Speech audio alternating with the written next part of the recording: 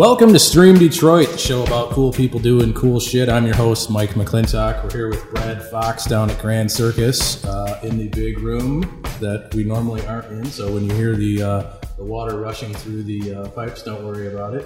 We're here with Jamie Began, from the founder and CEO of Right Brain Networks. How you doing? Doing pretty well. Thanks for coming all the way down from Ann Arbor on this little soggy Detroit evening. Tell us a little bit about Right Brain. What are you guys doing down there in Ann Arbor now? Sure. We're basically a cloud computing consulting company or engineering company. Mm-hmm. And what we help other companies kind of move to the cloud. Generally, we're working with software companies that actually have a large investment in, say, their applications or a product that they're actually building from scratch to learn in the cloud. And we basically cloud enable these custom or bespoke written applications. Okay. So like you like Amazon Web Services, AWS? Yep. We're primarily working with AWS or Amazon Web Services, which is much to a lot of people's surprise that Amazon, the same bookstore company, is kind of the biggest player in the cloud computing space. Yep. And that's what we do is we help people kind of move their workloads from their traditional physical or virtual servers onto Amazon's cloud. Okay. So you're doing, I guess you'd call that DevOps. We hear a lot of these words like DevOps and cloud and application development for the cloud. A lot of people say cloud. I think you ask 10 people what cloud means, you get 10 different definitions. Give us the definitive. Oh, the definitive. Yeah. We're going to anoint you right now. Yeah, big data. We're going to ask you what big data is next. Exactly. This is a big moment in internet history. What does cloud mean?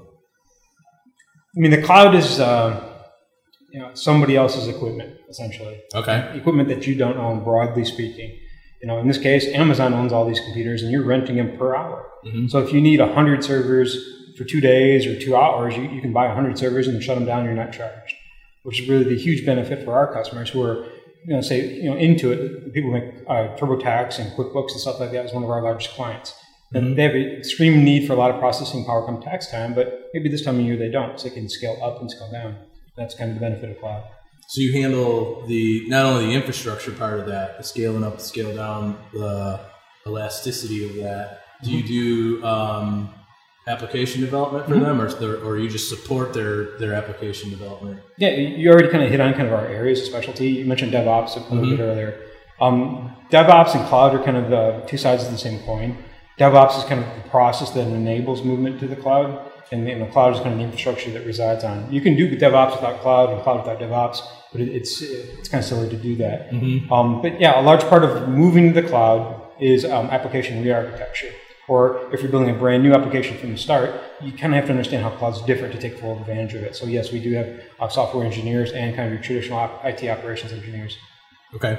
So how is it a little bit different? How do you re-architect an app from, say, the old model of like client server where it's all behind, it's on your network, in your firewall, physical presence of hardware, stuff like that. How do you re-architect the apps so that it works in the cloud? What's different? Sure. So I'll give you kind of going back to the Intuit example before. Previously they would sell TurboTax. You go to Best Buy once a year and you buy the CD-ROM, install it in your software or in your computer, and you'd be responsible for making it work, and you didn't have to worry about if your data was interfering with somebody else's.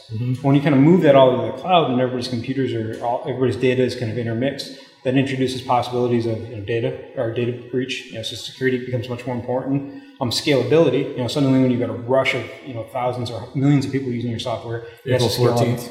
Exactly. So there's just some unique challenges. It's a multi-tenancy when you're talking about databases and scalability and security. Those become very much more real problems when you're moving to cloud, and it just requires a bit of expertise in being able to do that effectively. Mm-hmm.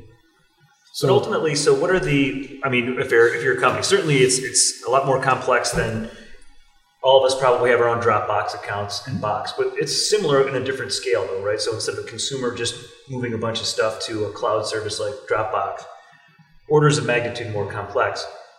So how do you guys think about that aspect?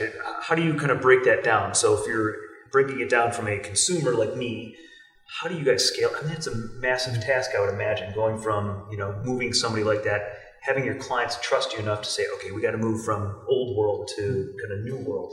What does that process look like for you guys? Sure. Well, the biggest thing is when you have these moving pieces. Let's say that I don't know, you're launching a brand new movie and it's premiere night, and for some reason you have a website that's supporting that. Perhaps you're selling some sort of downloadable content. You might need 100 servers to actually be able to serve that, and then a week later you might only need 4. Maybe in the next hour you only need 4. So you've got these computers that are constantly turning on and turning off, and your application has to be built to support that. So when a brand new server comes on, it has to know how to configure itself and kind of join the pod, so to speak. And when your application no longer needs that load and things start kind of turning off, your application has to be able to sustain. Your application has to be able to adapt to that matter. So meaning, most computers, or most applications, if you turn off a computer, the application breaks. In this instance, you actually have to account for that. So the cloud. So it's a lot of hardware. What happened to all the old hardware that people were like these big giant server farms or whatever they had? Like I remember, I grew up in the ad agency world. We had this one room. It was like the server room, and it had like an elevated floor and all these pipes. What happened to that stuff? I mean, what are the drivers? I mean, other than it's going away. And I kind of relate it back to 100 years ago. Every factory in Detroit had their own on-premises power plant, their own electrical generators. And every day everybody'd show up. You'd have the linemen, the dynamo tenders, the guy who basically ran the thing, and your electrician is just making sure that the electricity came on. And then we actually invented an efficient distribution medium, alternating current and a few other technologies around that. So we could centralize electrical generation and distribute it to people who need it. We got the economies of scale. It's the exact same thing that's happening now. We're centralizing computer operations, and we've got this high-speed internet, which is our distribution medium. So what you're going to eventually see is people just kind of plug into the wall, and you're going to have your entire compute and your storage right there in the wall. And we really aren't that far from a consumer standpoint today with, as you mentioned, Dropbox and everybody's mobile devices. Mm-hmm. Enterprise is a much more complicated system, so it's going to take longer to get there, but we will eventually get there. Our enterprises right now, are they looking at 10-year horizons? I mean, do they have big plans now to say we got to get rid of these boxes and move it all onto AWS or Rackspace or whatever? Right. So most large companies have a hardware refresh cycle. Uh-huh. Generally, they aren't buying equipment; they're leasing it. So they're on lease terms. So generally, about 4 years out, they're doing a hardware refresh. So we're seeing a lot of companies that are taking that money, what they would normally be going out there and leasing new equipment, and actually putting that budget into rebuilding their applications to be more cloud compatible, and then just moving that workload to the cloud. Is that like that's a big trend right now? Like a tsunami of... Yeah, they tend to call it Cloud First Initiative. It's kind of the board level speak for that type of initiative. Yes. Okay. So let's back up a little bit. That's what you're doing now. Mm-hmm. 5 years ago, I mean, did anybody even know what this was? I mean, unless you were like a Y Combinator company, you probably really, most enterprises really didn't understand what AWS was. How do you get started in something like that in such an industry that's basically, I mean, the last 4 or 5 years, it's really become something. How do you get started in that? So I've actually been using AWS since 2006, which is when the beta existed. This was before you had this nice console where you can launch computers. You actually had to do everything via Java SDK. Mm-hmm. So it was very, very cumbersome, and there was no persistent storage. You couldn't actually store data on the individual computers themselves. So it's come a long way in just a short period of time.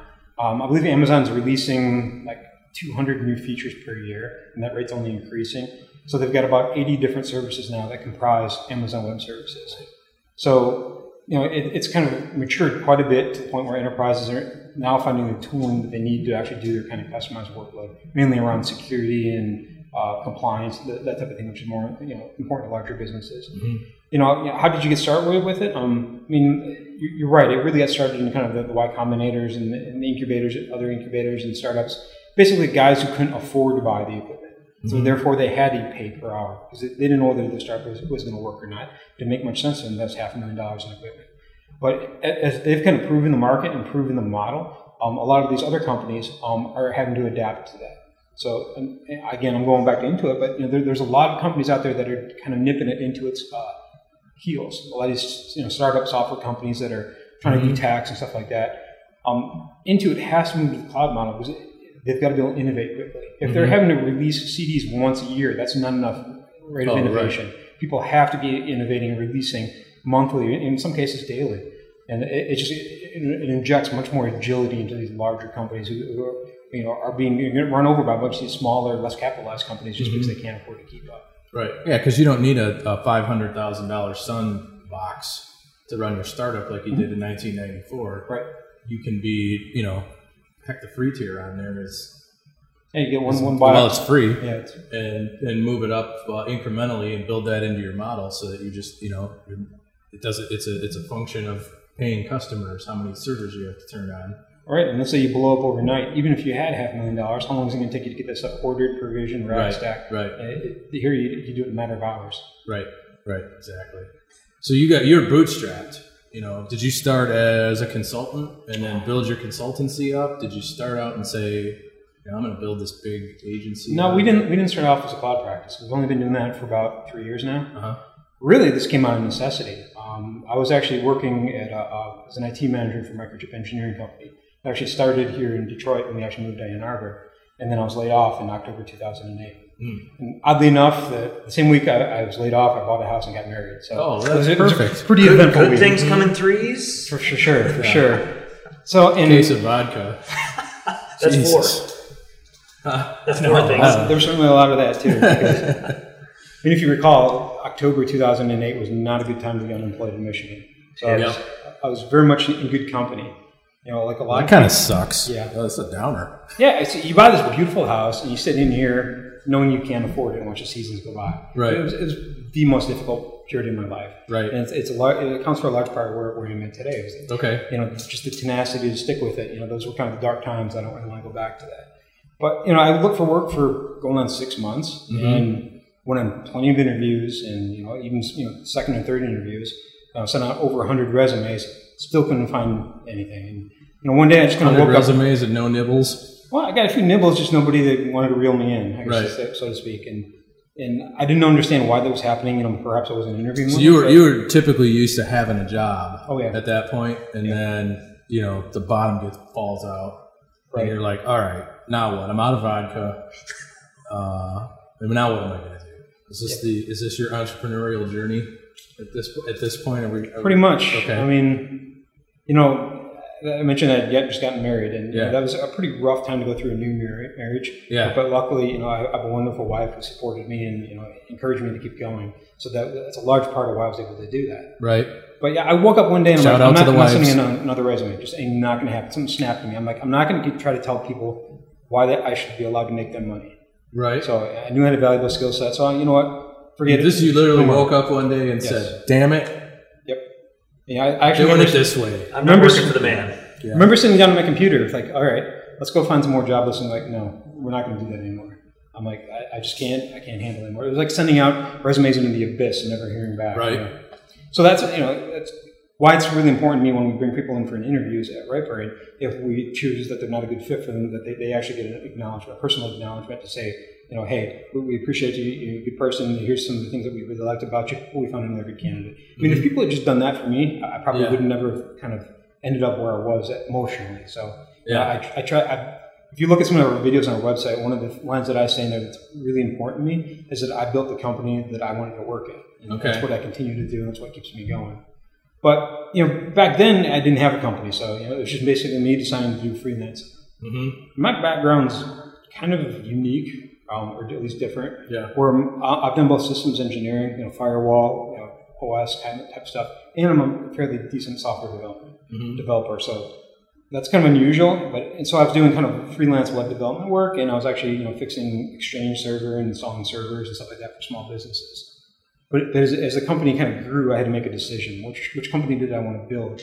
Because they're very different business models. Right. I decided to like to build stuff, so I actually started doing more web development, software engineering, and I started hiring software engineers. Mm-hmm. A software development company is a very undifferentiated, it's a very difficult business to be in, especially as a solo practitioner. Yep. You're competing against guys in India working for $9 an hour. Mm-hmm. We kind of struggled through that. I was getting whatever work I could get off of Craigslist and tapping my own network. And this is when you're still like basically freelancing, right? Before you started hiring people.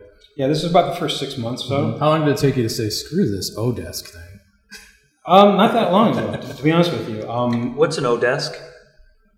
It's like an Elance type thing where it's an online marketing place where employers post jobs or gigs or whatever, and then you bid on them. It's almost like a reverse people bid. come and bid $9 an hour. Yeah. Okay, got it. Thank you. Yeah.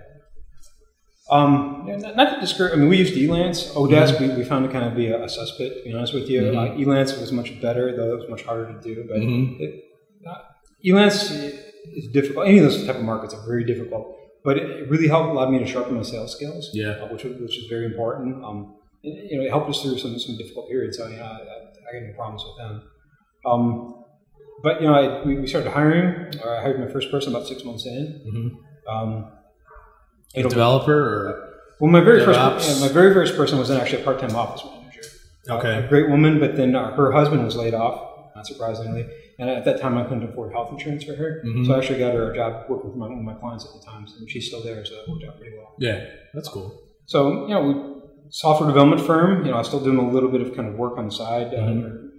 Part of the company doing our network support. And then we kind of just grew a little bit. Still kind of hard to get work. Like I mentioned, it's a very competitive industry. This is like 08, 09. Well, this is like 09 now. Right? Yeah, this would be at the end of 09, probably to the middle about 2010 or so. So it's you and like a couple other guys? Just one other guy at that point. Okay. Were you doing like fixed base stuff? Big projects? Were you doing hourly? Were you billing straight hourly? Straight hourly? Yeah, and that was a difficult, because a big project. It's got to be difficult, right? Yeah, I mean, a big project for us at that time was like $2,000 or $3,000. And, that doesn't keep even one software developer employed for very long. So it was constantly worrying about making payroll. To this day, I've yet to be late or missed payroll, so it's almost by the grace of God. Because there have been some lean times. But, hiring more, then we got a couple bigger jobs and hired a few more people. And then really our growth didn't really occur until about last year. Up until about February, March of last year, we were still only 4 people. Okay. And, I mentioned that I just hired 4 people in the past 2 weeks. So that puts us at 15. Wow. So you went from 4 to 15 in the last year? Yep. Wow. That's got to be like crazy.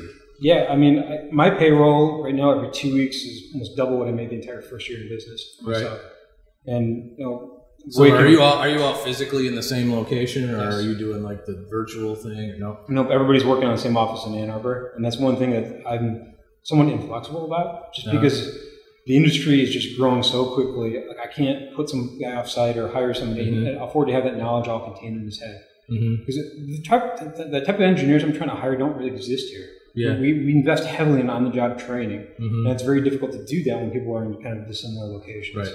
So you use like Scrum, and you got to do your daily stand-up, and then it all works. Okay. So you got Agile development, Agile DevOps, and how are you able to? If you're dealing with like a Toyota or something or some big company, do they understand what Agile DevOps is now versus like 3 or 4 years ago? They were probably like, "Oh, well, it's kind of funny you mentioned Toyota." How do you sell that? Because that's what Toyota hired us to do, to modernize their software development process for the research group here in Ann Arbor. So they're doing some pretty interesting work, but they needed to move faster, like a lot of large companies. So we kind of suggested ways in which they could develop faster, and a large part of that is deploying code as well. Didn't they invent Kanban anyways or something like that? Yeah, the Toyota production system. Kanban. So maybe that was perhaps the single worst example I could have pulled out of my butt. But like if another big company, do they really understand what that means, really, or do they even care? They're going to have to care if they don't. If they're doing waterfall now and they've got like all these bodies in a cubicle farm and stuff, how do they transition from that model to something where they can get on a faster release cycle, maybe doing continuous development? Because it's not like they're going to retrain all these people in-house. Maybe they are, they're going to try to, but it's a different kind of breed of a person. So do they know that you can do that? And how do they understand that? That to me is like really interesting. It's like there's that big transition that's happening, but it's almost like people before they were like mobile. What are you talking about? People are going to do what with their phones? That's crazy talk. But now it's like they've got to go, like you said, be able to release monthly. You can't just release something every year. You've got to keep going and kind of function almost like an internal startup. How do they understand that now? It really depends a lot on the company. And I think this is similar to mobile. It's pretty unusual to have somebody at the C-level kind of buy into that. Generally get like one internal champion. And they may not be the most powerful person there, but they tend to be the most vocal and harping away. And they may get somebody's ear that has a little bit of budget to bring us in, and then we can kind of consult. And we're not going to try changing the entire culture overnight. We're doing it on a per project basis. So we'll take this new initiative, the new exciting thing, and we'll apply some new and exciting ways of doing it. And then, we hopefully will help them kind of integrate that in kind of their larger ecosystem there as far as development goes. But and they still do this on hourly? Yes, and the reason we do that is simply because many times we don't know what we're walking into. Right. This stuff is so new. Like, I could spend 3 months kind of investigating and making recommendations, or we can just dive in there and kind of prioritize things as they come along. So do you do sprints? Yes. Okay. So they're basically buying a sprint, Right. depending on how many people are in there. So they might be buying 3-man sprints, let's call them, and they understand that. For the most part, or you have to educate them on that. Do you ever get pushback for that? And sometimes, and that's been some of the challenge with selling is just that there's so much education that has to go into it. Because a lot of the people that we're selling against are like other Amazon partners that just have the Amazon logo on their line card because they have to, because everybody's asking for cloud. But we're different. We'll actually help people rebuild their applications, take full advantage of cloud. So that can be a very expensive proposition up front to actually do that. But then you're spending a lot less per month on kind of the recurring hosting costs because your application scales automatically. And then you're also blessed with continuous deployment. Exactly. So do you wind up doing any kind of training where they're like, hey, we really like this methodology, and then they try to take what their internal waterfall process is maybe and try to move it towards that? Are you seeing that happen? That's a huge part of the process, and it took me a long time to understand why so many people went in training and why we were having so much difficulty selling some things. Because a lot of these software companies or software departments within companies are tasked with maintaining existing legacy software, or your IT guys are tasked with maintaining this legacy equipment. And they know that this cloud stuff exists. They're looking for any excuse they can to do new cool stuff. And here we come, an outside consulting agency saying, give us some money and we'll do cool new stuff for you. And that doesn't go over so well. Right, because they want to do that. Exactly. They see the writing on the wall. They want to get out of waterfall and stop maintaining this sucky payroll app. And for sure. They want to stop repairing typewriters. Right. Exactly. So that's kind of, we've adjusted our messaging to that. So, we're not interested in getting in there to take the credit. We want to make these guys look like the superheroes. Okay. Come in. So a large part of that is, we're not a magician because a magician doesn't share secrets of what we do. So we'll get in and we'll train you guys how we do what we do. We're one of only 6 globally certified managed service providers for AWS. And there's 6? There's 6 of it globally, and we're the only one, and the smallest one on there. So what's that mean? What's globally certified? Well, there's only 6 companies worldwide that are certified to be a managed service provider in AWS. Really? And the reason we got that is because we underwent a third-party audit. So I flew out to Seattle and was grilled by 3 auditors across my table for almost 7 hours. Okay. What our processes and documentation, I had to show them how to do stuff. And we took that same guidelines that we actually had to adhere to and spent weeks kind of adjusting our processes to pass that. And we're training other organizations to kind of operate in the same manner. Wow. Sounds like an interrogation, but ultimately very worth it. Yeah, so if you're one of 6 managed service providers, you get a lot of leads from Amazon themselves. To some extent. Probably it comes through. There's a kind of like MSDN or something, or TechNet with Microsoft, where they farm it out back out to the ISVs. Would you consider yourself an ISV now? Not really. We work with more ISVs than we ought to consider myself that. Okay. Because we're not, with some exceptions, we're not really building our own product. We're helping other people build products. So an independent software vendor is sourcing to you some of the development work for that, and then I guess they're basically selling it and doing the growth hacking kind of thing on it. And so you're the back office, you're the development staff for the modern day ISP.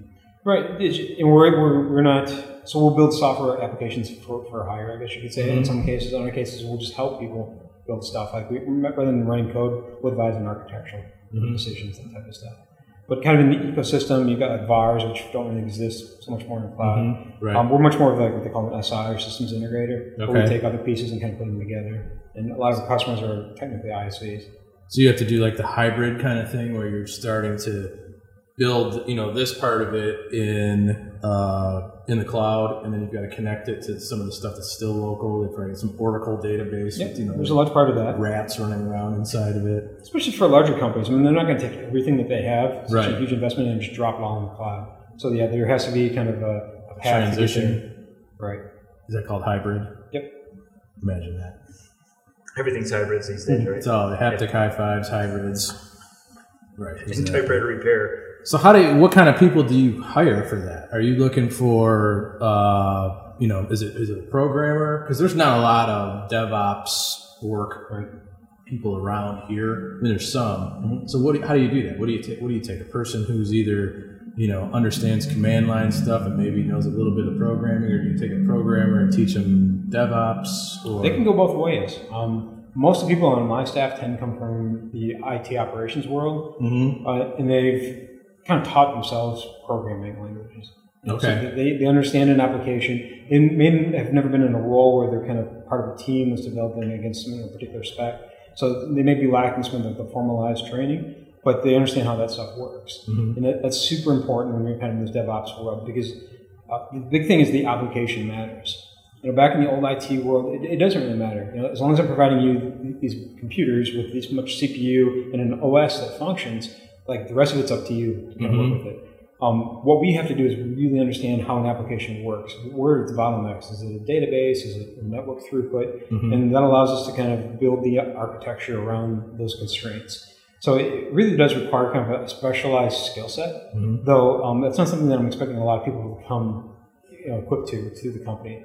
So I'm looking for smart people that are super eager to learn new technology, that are kind of shown a bit of initiative and learning it on their own. And we're training them. We're training them because they just, quite frankly, don't exist. Certainly not in Southeast Michigan. Right. So how do you, like an ideal person, maybe they know Python or Ruby or C# or something, and can find their way around a command line, but it's generally somebody who's got some Linux background, or we're starting to do more Windows as well. They understand how to automate some things like via scripts or Bash or Python. Maybe understand some of the tools like Jenkins, which is a continuous integration server. Kind of have a few ideas of what's going on, and then we basically put them on a support role. So you join the company, and you're basically handling tickets and learning how to fix broken things that are been built by the software never breaks. What do you mean? Yeah. Exactly. I only wish that was the case. But yeah. And one of the ways we address that is by building in a lot of automation. Okay. And then then they eventually graduate where they're helping kind of actually build new stuff. Okay. So everybody deploys it, or do you have a tiered process where they check it in and then somebody reviews it and somebody else deploys? Or? Well, that's going to be based upon what our customers' requirements are. Okay. So we generally have what's called our reference deployment. So it's basically it's like Jenkins and SaltStack and GitHub and different type of environments. So you might have your dev, test, your QA, your staging, production, and you kind of graduate code through those processes. And different QA or automated test suites can actually get run against that. So that's kind of generally our concept for doing these type of things. But you might tell me rather than using GitHub, you prefer to use Team Foundation Server, which are a Microsoft shop. Or we'll just kind of plug that out and plug this other one in, or you're using Subversion rather than Git. We can actually. Why would you do that? Well, some people, I guess, if you got Subversion forever, it's better than, switching. Better than no source control at all, which is... Well, yeah, that's true. Yeah, exactly. So, okay. So you don't, it's not necessarily like, one of these Y Combinator companies or something where, in your first day you're deploying to production type of a thing. A little bit more conservative than that extreme. Well, we do work with Y Combinators. So I mentioned some of these larger companies we're working with. We actually work with quite a few startups. Generally, they're funded because otherwise they can't really afford our services.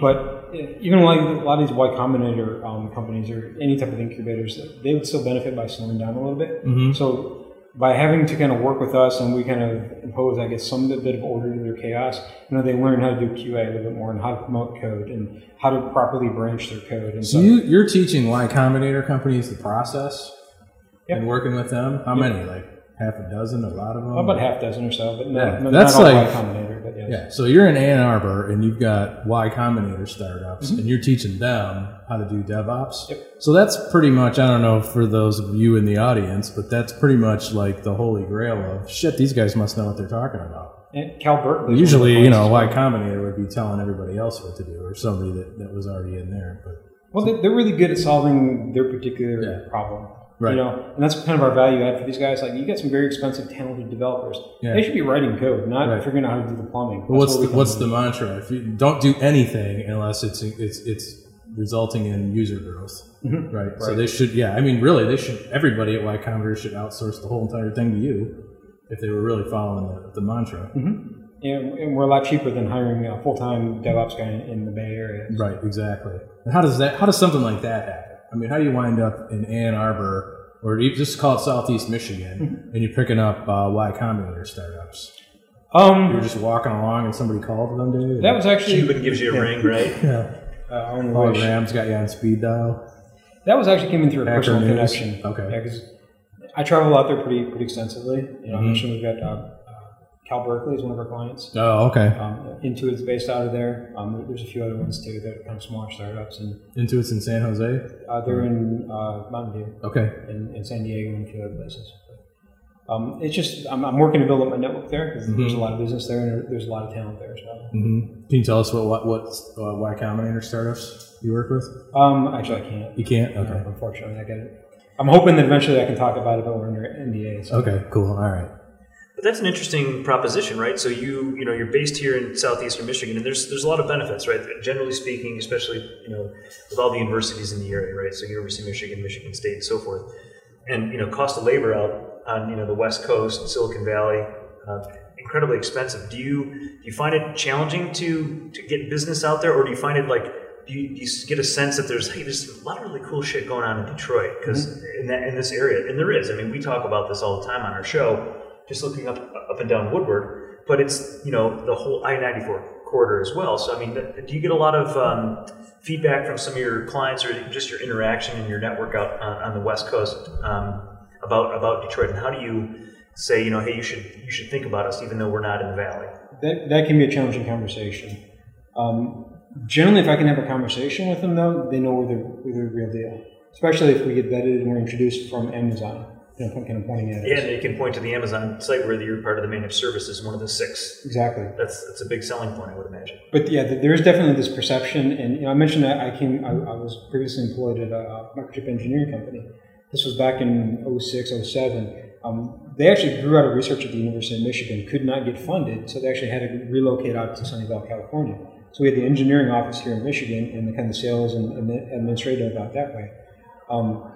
And I used to travel out there fairly frequently, and I travel there now for this job. And there is a bit of misconception that we're farmers, or or we're all working on the line at GM or something like that. Just tightening bolts on the line somewhere, right? Yeah, exactly. And I mean, that can be difficult to overcome. And I'm not really sure how to. But if they lend me their ear, and I can tell them what we've done for other people, and what kind of smart people I've got working at my brain.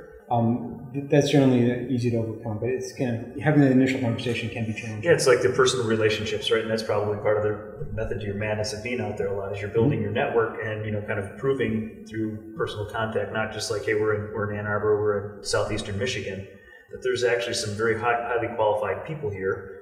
By the way, you might want to consider moving here because the cost of living is a fraction of what it is out there. Yeah. Right. Yeah, and I kind of relate it back to the culture. So you look at Silicon Valley, that's only been around since the 60s or 70s. I mean, in Detroit here, we've been building stuff for over 100 years. The original Silicon Valley. Right. I mean, we have a strong culture of makers, of creators. And I kind of see what we're doing is just we're repurposing that. Right. So I'm taking the same talent that may have been building cars a generation ago, yet we're building kind of the infrastructure that the internet or large websites run on. And that's just a cool story that I like to tell. Yeah, does that resonate with people on the West Coast? It does, not so much on the West Coast. Really? But here, people... It's a bummer. Appreciate that. Yeah, it is, but, I let our work speak for itself. Right. I mean, I really do. So how long have you been this globally certified AWS? It's February, I think. And how'd you go about getting that? I mean, it's not like there's you don't really just buy a book. It's not like, you're global architecture certified from Microsoft where there's this whole education path for that. Yeah, and oddly enough, we were actually approached to do the official certification training guide for the certs, and we passed on it because we don't have the bandwidth to do it. Right. But that's just kind of cool stuff that we're being presented with. And when we actually blog about a particular product, Amazon, their product engineering teams will engage us on our blog and stuff like that. So we're doing some very cutting edge stuff here from Southeast Michigan. And part of this has been doing it for a while. Why was I one of the first 6 certified? Because I've been one of the first 6 that tried to do it. Right. And it made mistakes and learned how to get better. So when Amazon approached me and says, hey, we're trying to make a formalized program for this, which should be audited, could you please kind of help us define some of the criteria and show us how you're doing things? Right. So it's just personal relationships too. I mean, Amazon is just growing incredibly fast. They're not like a Microsoft who's had a partner program for 30 years, right? Where you've got a book and stuff like that. Right. It's all about who you know, and that's why I'm out in Seattle pretty frequently, just having lunch with people and meeting with them. It's just how business deals are done. Pretty soon you'll be like a partner with managed drone services. That's next, right? Yeah. You guys are already thinking about that, I'm sure. Well, the drones I'll leave to somebody else to solve. I probably am working on the cloud stuff, but yeah, that's kind of one of our clients actually does do kind of some drone work, and you mentioned the whole big data kind of thing. They're ingesting a lot of data and sensor data, so that's pretty interesting business as well. I was actually came back from Minneapolis 2 days ago, and on the flight back, I sat next to the guy who would be an investor in this company that does like drone maintenance. He says they're not betting in any particular industry to adopt maintenance or to adopt drones, but they're investing in this. It's basically hedging their bets. And I thought that's kind of interesting that there's actually companies out there that exist now that fix drones. Right. The drone secondary market. All three of them, right? But that's use drones. But that's the opposite of the typewriter repair person, right? It's just they're kind of hedging for the future because that is going to happen.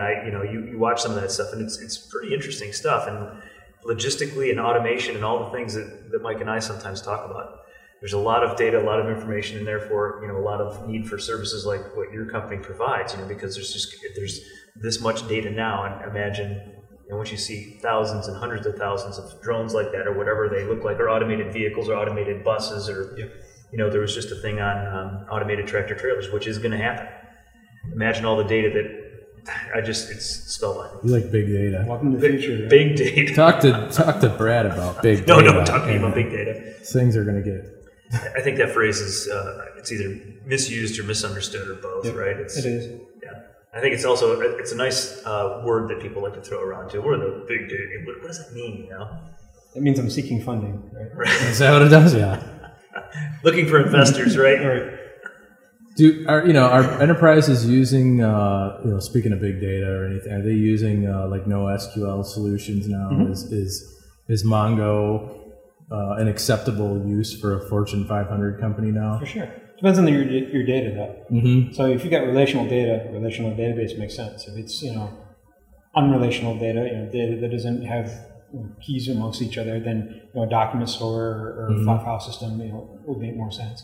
It really depends on their data. So you look at, there's a lot of traditional applications that are using a SQL database like a Bitbucket, just some short storage with big, huge blobs and stuff in there. Stuff like that doesn't belong in a database. So for a document type database where you're storing document, JSON structures and stuff like that, it makes more sense, and that's perfectly acceptable in the enterprise world. Is it becoming a hybrid now, where you've got each individual application has some SQL data, some unstructured data? Yeah, that's pretty popular. Is that the new pattern? For enterprises and for people who know what they're doing, yeah, that is. People who put structured data in Mongo, a lot of times you see like user accounts and stuff like that that kind of go in there. But, my preference is actually kind of put that stuff in a more sanely designed schema, in a SQL database, and then your unstructured data belongs in like a Mongo or a Redis or something like that. But then again, if that's the way they want it, I guess that's what they get. Right. So,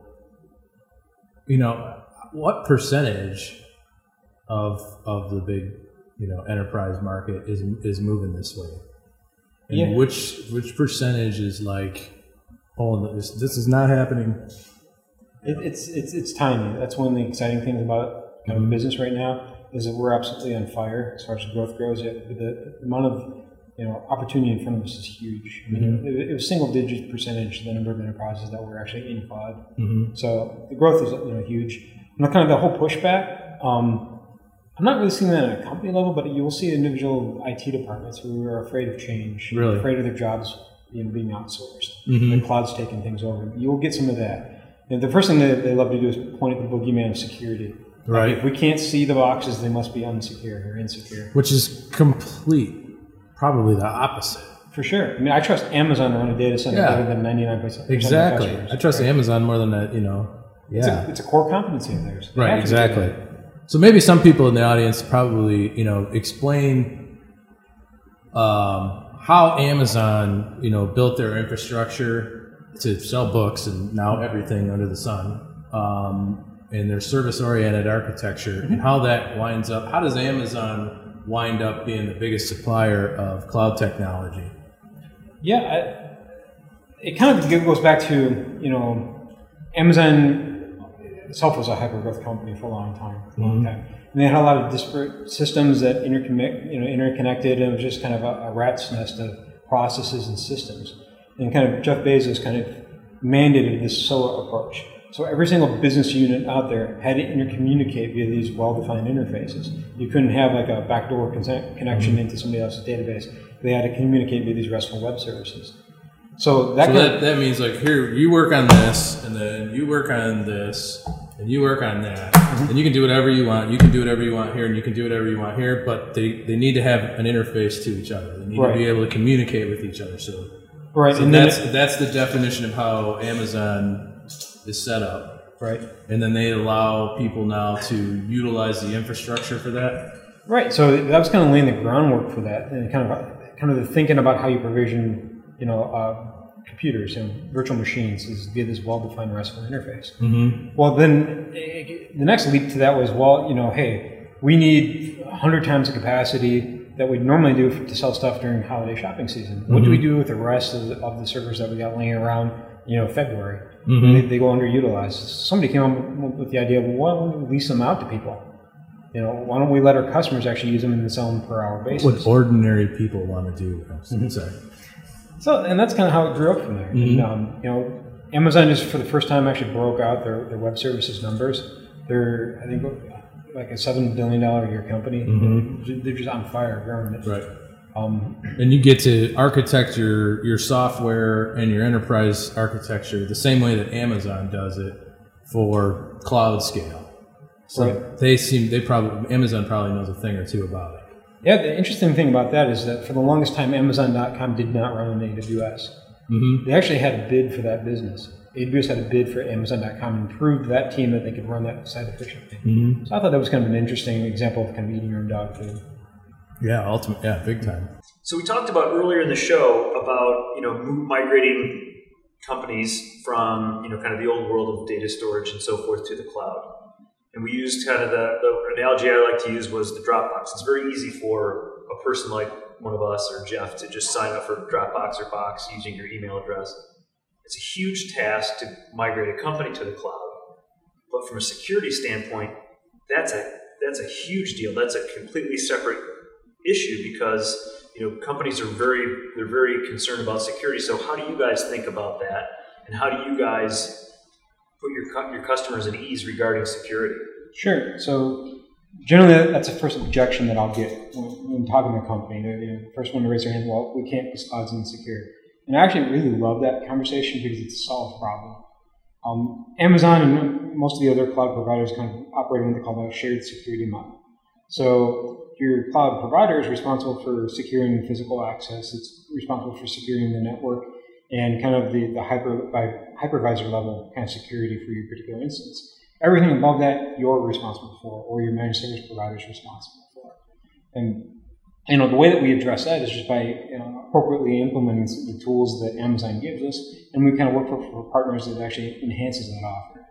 So that might be kind of your audit logging. So anytime anybody changes anything, it actually logs something in a bucket that's kind of read only, so that I can actually go back and audit it. Or their external IT auditors can audit it as well. It's things like very granular level access control. I might be able to only allow one business unit or even one particular developer to modify that particular server. So you can get very granular with your access controls. And I kind of say that your cloud gives you enough rope to hang yourself if you're not careful, but it has some very powerful tools for actually kind of securing it. And there are companies out there that also kind of enhance that. We're actually working with a company called Alert Logic and Amazon are both coming out here to Detroit, coming to the shelter at St. Andrews on May 21st, and we're actually hosting a cloud security event. You can actually talk through some of these things and hear how Alert Logic is solving some of these problems, and Amazon themselves are going to be speaking about some of the challenges that they've encountered in helping companies secure their data as well. Well, you get to be really cool now if you're doing cloud security at St. Andrews. Yeah, that's kind of. You guys must be like rock stars. What's going on? Yeah, we're actually going to be having it catered by a Coney Dog place and having the whole Fago and we're doing the complete Detroit experience. So well, there it is. That's it. When is that? That is on May 21st. May 21st at St. Andrews. Yep, it's should do that in like a really cool radio voice guy. Yeah, and here's actually the website for it. Probably can't. Oh, imagine that. Can't really. It's because DevOpsSecurity.splashthat.com/RB uppercase RB. Yeah, we'll put that in the bottom of the screen so we don't have to keep saying it because I don't know what you just said, but it'll be on the screen. See it? It's right down there right now. So that was pretty magical. So where does that perception come if the cloud, and we were talking earlier about the cloud inherently is more safe than some other feature sets or products or whatever. Where does that perception come from, or how does that propagate? That it's not safe and they're concerned about safety if in fact the cloud is safer, generally speaking, than other types of storage services. I think a large part of it has to do with the fact that you have to trust somebody else to do something for you. So I've got to trust Amazon to run a secure data center, which they do. They've got practically every single security certification under the sun. But a lot of people just have difficulty. Like, if I'm running a large data center company, I can actually physically visit the data center and see that the doors are locked and I've got an armed guard out front or whatever. When I'm going to trust Amazon to do that. And I don't have the opportunity to actually see that from my own eyes. That can be somewhat a difficult way to accommodate that. Yeah, so it's like the security box that you can't go to the bank and open up and see, right? It's like one of those things where it's like Woody Allen once said, "I don't trust in the ear that I can't see." But it's kind of that one of those things where it's like they can't really see it, so they don't know if it's safe, and so maybe that's where some of that perpetuates. Right. I mean, I think a lot of it's analogous to after the Great Depression, nobody trusted the banks, so they take their money and stash it under the bed, so that way they can actually see that. Right. We've kind of grown past that where I trust, Fifth Third or whoever's got the money not to have it disappear someday. Or if it does disappear, they've got an audit trail to find it again. Yep. Well, before we do, we should probably give some props to Grand Circus, the folks here at Grand Circus who very kindly let us have our podcast here. And want to thank Jamie again for joining us on the podcast. It's been a great show. We appreciate you coming down here, and hopefully it's one of many more. Cool. I appreciate you having me. Yeah. Thank you. Time to drink bourbon. Exactly. All in favor, say aye. Aye. Aye. The ayes have it, Jeff. No? What? Beer? You're drinking bourbon. Maybe. An affirm maybe.